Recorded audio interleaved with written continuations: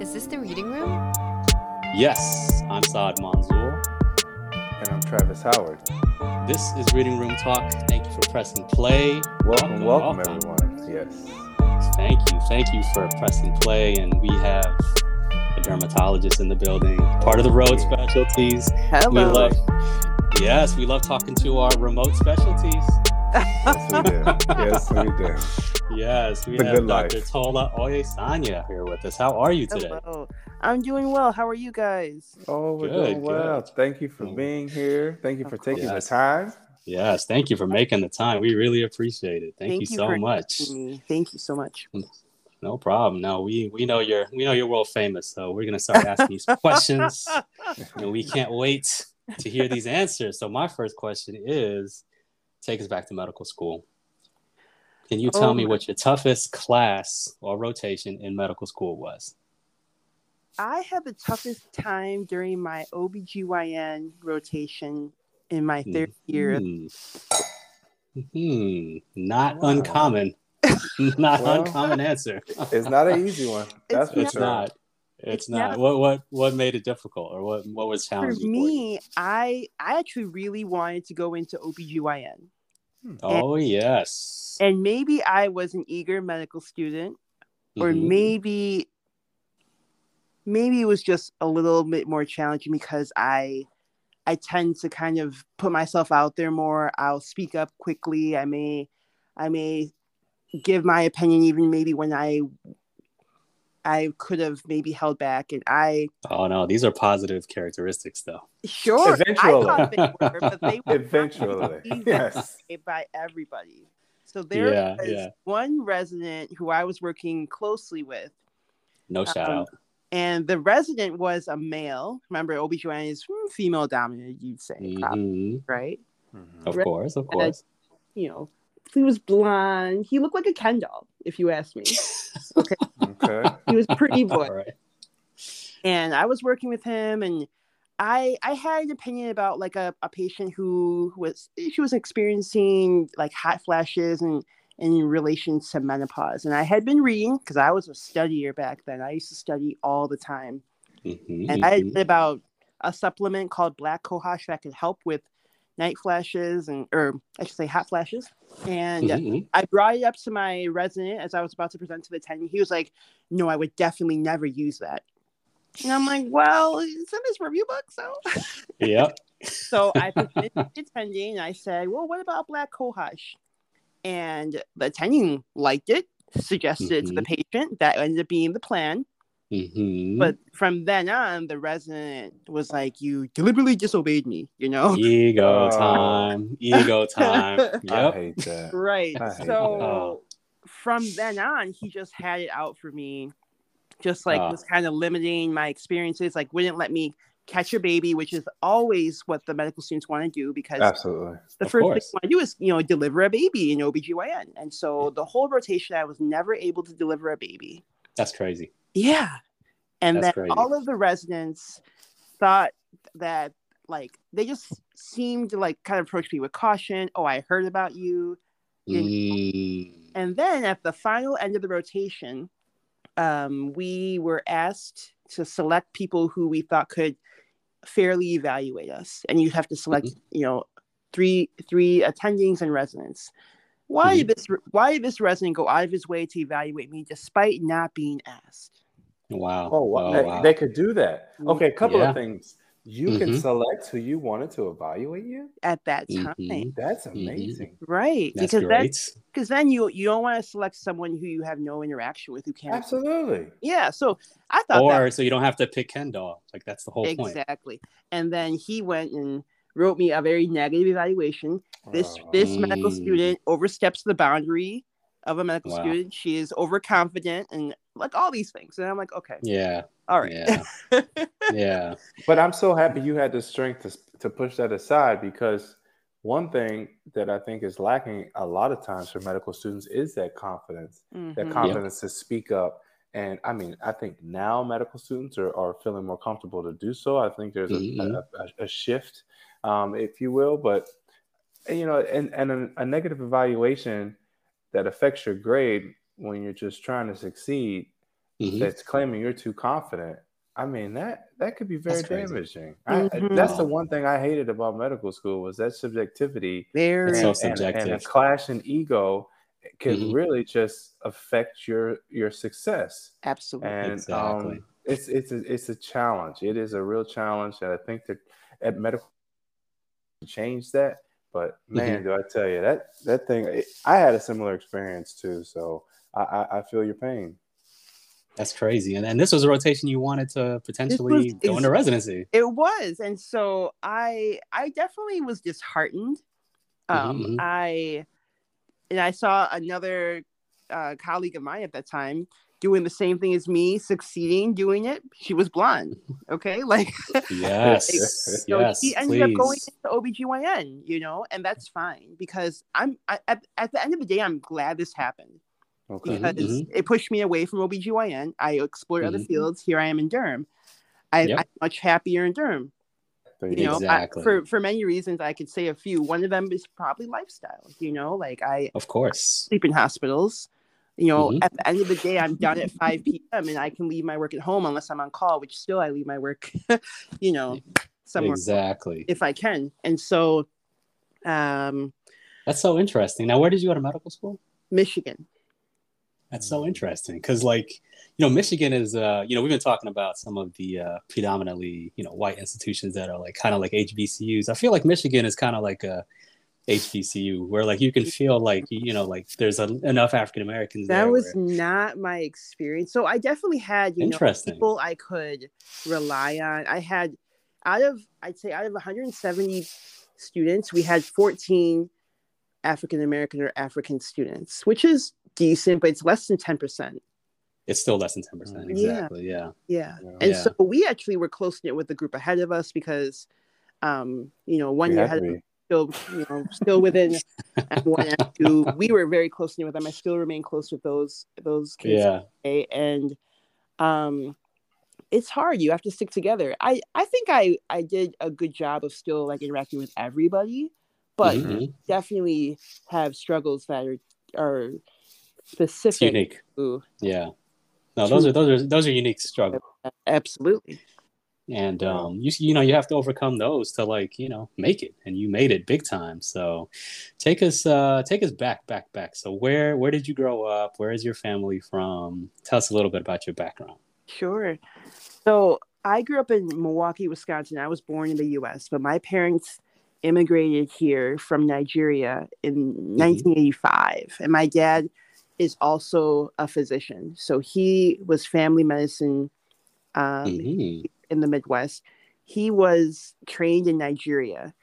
As you may know, when you come from another country and you are a medical doctor, they basically make you repeat your training here. Oh yeah.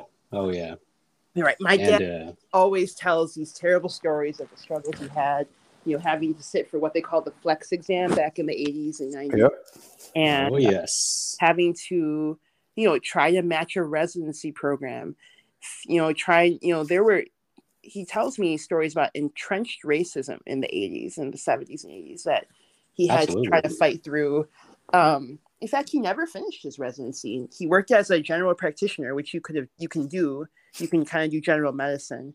That's interesting. Program, and he did that.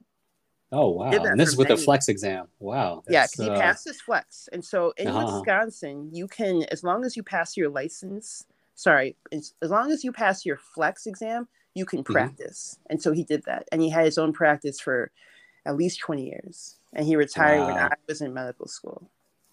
Oh, that's amazing. That's amazing. And he didn't let it stop him, which is great. Now, do you feel like you kind of got that, you know, go-get-itness from him? Or do you feel like that was just kind of... No, I definitely take after my dad in perseverance, putting yourself out there, that kind of energy. Yes. And go for an answer. That was all demonstrated with my parents for sure. My mom, she was a social worker when she came to this country, and she retrained to become a nurse. And that was how they stayed in the country. My dad was here on a student visa, and then my mom was able to get a green card because she was a nurse and nurses were in shortage at that time. That's the hustle.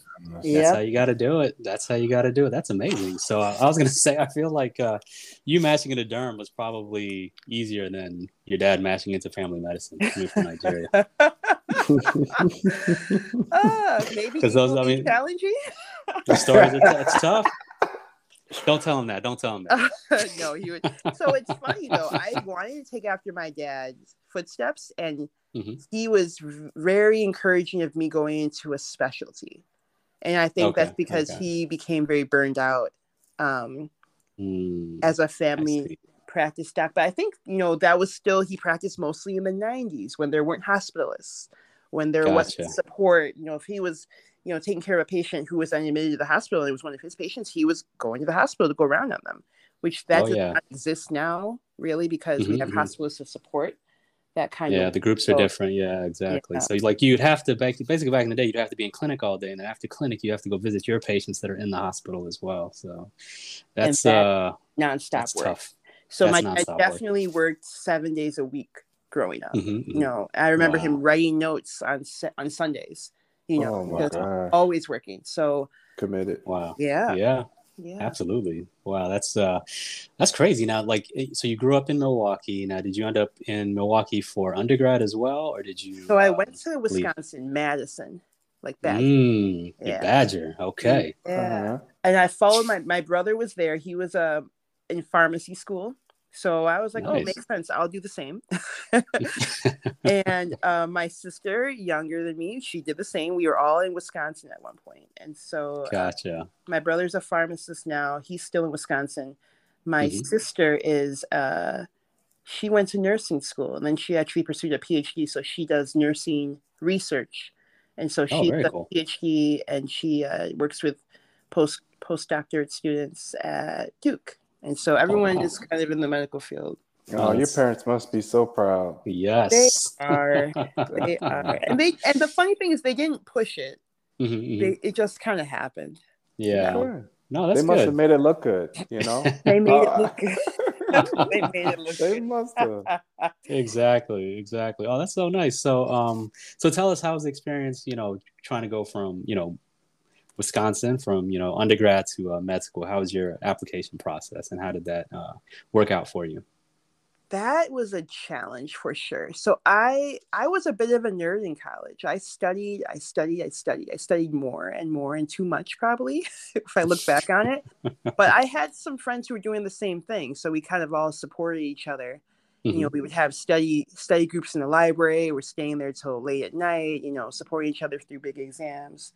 And so I found whenever I was preparing for the MCAT, step 1, step 2, and all those things, to always study in a group. And that helps to keep the motivation going when you want to quit. There's other people doing this.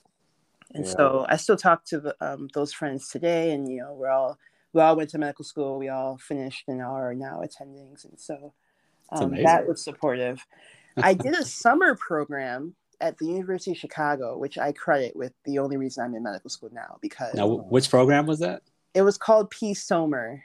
And it was a research program focused for underrepresented minorities. And so it was a great opportunity to have a research experience. And I hadn't previously had a significant one. I did some research in college, but it wasn't a really meaningful experience.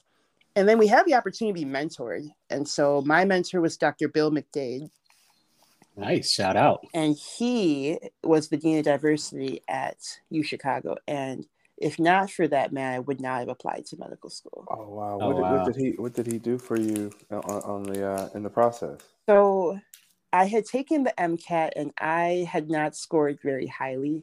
It was, I think the scoring has totally changed. So it's hard to compare.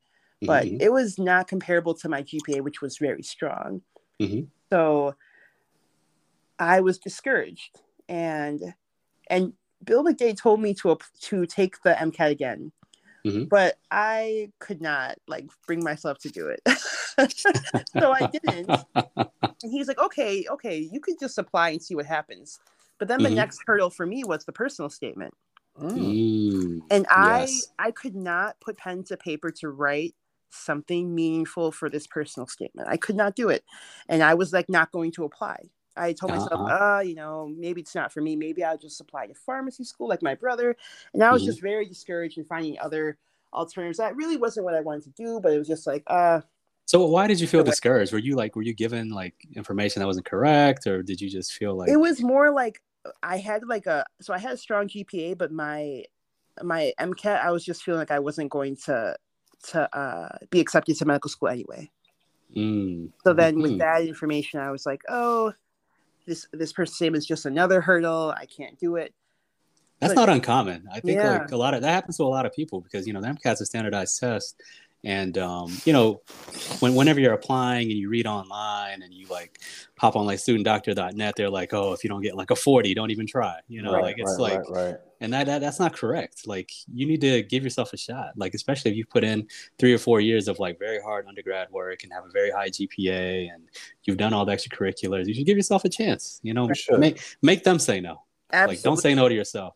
Because you're more than a test score. And that concept alone, like I had no idea that sort of mentality, like you're a whole person. You are more than a GPA. You are more than a test score. Yes. Like if a medical school is, you're just, if you fit and they're in what they want and what they need, you should definitely put yourself out there. Yep. Absolutely. And the experience is priceless. Even if you don't get in, like the information that you get from that experience of just applying and like getting the information and getting like, feedback, like that's actual feedback, not like, random online information. So I'd always say, just give yourself a shot.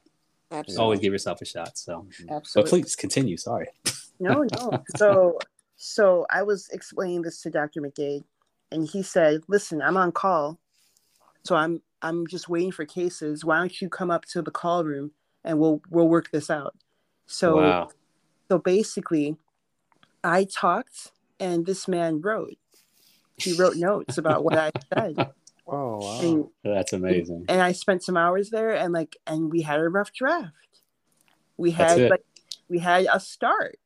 Right. So I took that, I worked with it. And then I had a personal statement. And without that, I would never have started. Yeah. Now you started the process. That's amazing. Absolutely. And so went with that. And then it came down to actually putting the application in. Where should I apply? I talked to Dr. McDade again. He's like, I had selected some schools. He's like, Harvard's not on your list. Hopkins not on your list. Where's Columbia? Uh-huh. And I was like, well, Dr. McDade, I don't think I'll get into those schools. He's like, you better let them tell you no. Yes. I love it. Yes. And so I still didn't listen to this man. I should have, but the energy that he gave me like that interview to like, I can do this. I applied to several schools. I ended up getting interviews. And then the next hurdle for me was the secondary applications where they ask you for more and more essays. I was growing fatigued again. I couldn't do it. I had some friends who were also applying, so we would share drafts and like kind of compare ideas and things to talk about or write about. I had a mentor I was a psychology major. She was my psychology mentor. She also, again, helped me kind of put some pen to paper. Like, what about this idea? What about that? Can you go with this? And that also encouraged me to finish my secondaries. And funny enough, I never finished my application to Michigan. Oh, really? I never finished it. They gave me an automatic interview. Oh, wow. And had it not been for this automatic interview I got from Michigan, I would my story probably would be different. But it's like just kind of putting yourself out there. You put an application in, they see it, they review part of it. So I wouldn't know way to do it, but yeah. I'm also hearing the importance of mentorship. Yeah. Yes. How did you get in touch with this mentor, this physician? You had applied for that research program? Is that So the research program I applied to, he was directing the research program, and there were 10 of us. He would sit down, a couple times a week and talk about aspects of, medical school, aspects of research. And so that was that's amazing. Unique opportunity for sure. I know that's amazing because I did the same program at University of Chicago. Did you? I did. Yes. Back in 2002. Wow. Yeah. So like, I know exactly who you're talking about. I mean, this is a great program, like it's, you just get this information and you're there with a cohort of people who are like interested in doing the same thing that you're doing. And it's just positive. It's just vibes. It's just positive vibes. And people are going to try their best and just give each other confidence. And I felt the same way when I did that program, I remember. So what's funny for me, I'm not sure if your program had people who are like not in medicine or not applying to like hard sciences. We had some people who were like trying to go into like law and some other stuff. Like that's how they did it for my year. But like you could just definitely tell the people who are doing like literature or something else, like they would just be sitting on the couch all day doing nothing. And then like the medicine people would have to like actually go in and do research and do lab research. And like, it was funny. Like we'd be coming home at like 6 and then like the other people were like, yeah, I didn't even go in today. Still in their pajamas. It's like, that's how it goes. Definitely though. What you make of it, right? Yeah. Like exactly. less, or you can do more. I was in the middle. The funny thing is, it's a marathon. I think for me, I burned out a little bit too much in undergrad and med school, studying really intensely. I wish I would have taken a little bit more time for me, a little bit more time to like relax and like do other things. Because then I got to residency and I was just tired. And I was just like, so what do I need to do to finish? And it sounds like you didn't take any time off, right? Like you kind of went straight through. That's right. Yeah. So straight through. I did straight through as well, and that's probably why I ended up in radiology. Just exactly. I was like, I need to chill just for a second. catch your breath. And we make light of this, but actually our fields are quite difficult. Yeah, to be honest, they are. Like, they definitely are. No, definitely are. Absolutely. I think physically maybe not as demanding as like other things, but definitely mentally. Like you can definitely feel like mentally strained after like a long day in clinic and absolutely, reviewing path and doing surgery. Like you could definitely feel that way. But like you still like so tell us, like when you were at Michigan, how did you get interested in derm? Other than like Ken Doll saying you should not do OB. So it's funny. People around me just kept saying, you should do a derm rotation. Like friends of mine. Like a girlfriend of mine who was a year ahead of me said, you should really look into derm. My boyfriend at the time was like, derm, you might be derm. So I did the rotation, 4th year. And I did it right after my peds sub-I, which is, kind of intense. I remember working long hours. The kids. Yes. And then dermatology was a different kind of intense because it was fast-paced. Like, they would schedule 60 patients in the morning or something, and they would have, like, 8 residents and 4 attendings, and everyone's running around just doing things and seeing people. And it was, and then you would see in the grand rounds, and they would say all these names of diseases you've never heard of with multiple different words, and it's, like, it's information overload. It really is. It really is. I did not like it at first. I will say that I did. Why not? It seemed, like I said, overwhelming, and then there weren't any patients of color that much. Like the few that there were there, they just didn't. I didn't feel like they were really attended to in a meaningful way. Interesting. Okay. So then when I went to do another rotation at Henry Ford in Detroit, which is a predominantly Black hospital. Yeah. I saw patients who were suffering from all kinds of skin disorders, namely vitiligo. They have a vitiligo center there.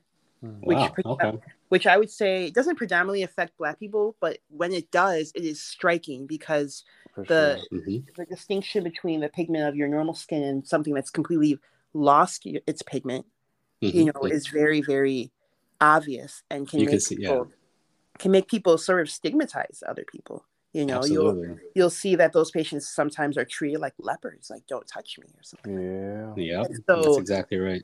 I went to a support group for patients with vitiligo, and these patients were giving testimony like they were in church. And I was very moved by that, and I wanted to be part of the team that helped them. So I got involved. I was doing research on vitiligo. I ended up writing a book chapter on the quality of life in patients with vitiligo, and just it went from there. Very cool. Yeah, that's awesome. I love that. This was like So you were able to.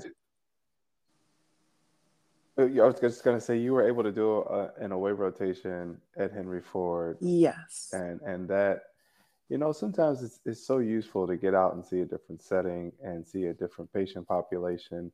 mhm, Um, and I remember feeling the same way in interventional radiology during my training. Like, at some point, I know the impact of a patient having an African American physician, or at mhm. least I can guess what the impact would be. And you want that, when you go into it, have that encounter because I think for a lot of us that's the drive, right? To Right. to make a difference and Absolutely. help decrease that gap in disparate care. Absolutely. Absolutely. No, that makes sense. And like I also definitely just experienced that all the time. I was gonna say, I feel like just the when a patient has like a need for like a super subspecialist like yourselves, and then you walk in and you're African American just like them. I mean that sense of like comfort and relief is just it's just priceless. So It I mean the is. fact that you guys chose to do these type of things is so important, so important. So You definitely feel that from your patients on a daily basis, who hmm are hmm just tickled to see that you're, you know, Right? that you look like them. That's Absolutely. so true. Tickle. Yes. Then you get exactly, you get a exactly. you're the Yes. doctor. Oh yeah, yes I am. Yeah. Yeah, no, that feeling's priceless. That feeling's absolutely priceless. So I was gonna say, like, so you basically applied for Derm and kind of ended up in the original Detroit, Baltimore. I know. I know. And I didn't think of it that way, but Hmm I got so enthralled by Hopkins. Yeah. I went to the interview. I was so excited. Another thing, the chief resident was black.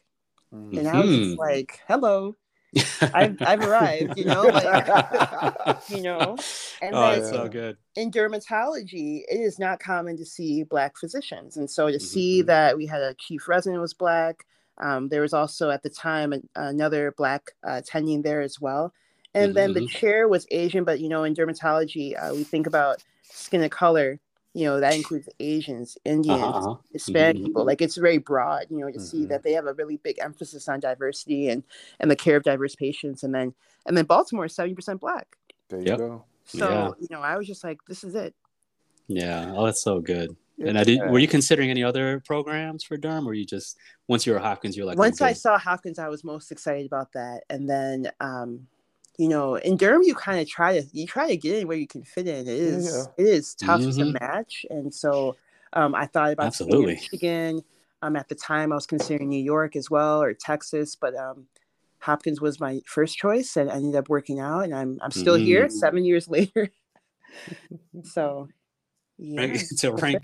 rank a program one in Durham and get into it, that's amazing. So It Yes. tell was us it was about shocking tell for us sure. about your experience. Yeah, like how was it there at Hopkins? Like how did you like the training? Did you what did you like? What did you not like about it? What would you recommend for people who are interested I in had a Durham? great experience at Hopkins. I Hmm honestly had amazing mentors. hmm We had great experience in really getting to see skin disease in every type of skin, which is super important because it looks different. Hmm. hmm Psoriasis in black skin looks very different than in white skin. Same with rosacea. I could go on and on. And hmm so to hmm be able to really physically see it and have trained and know exactly what to look for is priceless. hmm I'd say that not every dermatologist has that. If you train in Iowa, you're not going to get that. Do you know what I Hmm. mean? Yeah, no, that So makes sense. that is priceless, and I have that benefit still that I use all the time in working now. Um, Amazing mentors that I still call on, even just yesterday. Oh, we have to hear their names. Who are these people? Who are your mentors that we can shout So, out here? so Dr. Crystal Agu is one of my amazing mentors. Dr. Janetta Koye, Shout out. Dr. Annie Grossberg, program Mm. director extraordinaire, who I think Very Right. nice. retired from her role, but she was amazing when was in it, and she is still there now. Um, I called Shout out. Dr. Ron Swearing yesterday about a patient. So I'm so grateful to have this tribe, Yeah. honestly. And then also my amazing co-residents that I trained with. We were Mhm. so close knit, we still are. And so those people got me through. Absolutely. Oh, that's awesome. I love it. So tell us a little bit about what you do on a day-to-day, and what you love about it.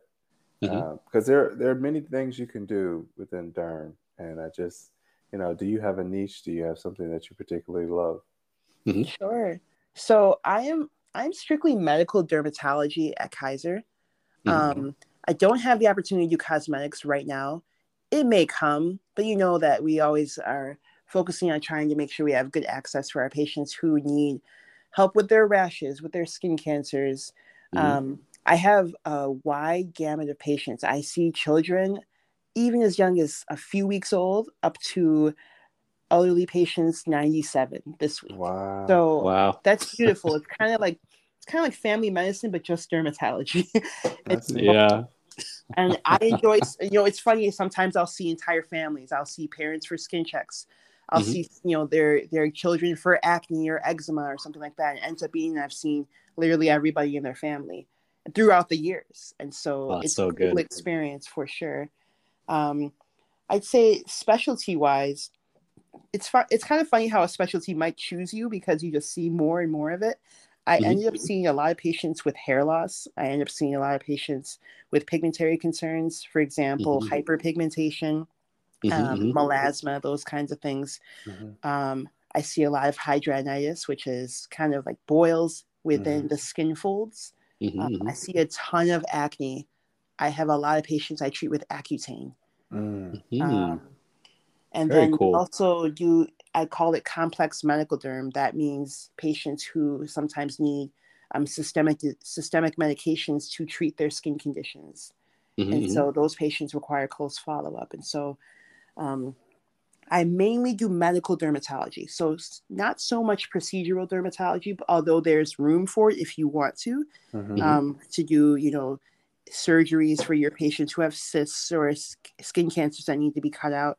My time is a little bit more restricted. Not that I can't do it, but it's tight scheduling, and so not as much of that, but more medical dermatology, which I really enjoy quite a bit. I love just talking to my patients.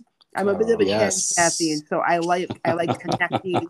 I like seeing a patient like over and over again. Like I have patients I've been seeing since I started at Kaiser, and I see them, very regularly. Oh, that's so cool.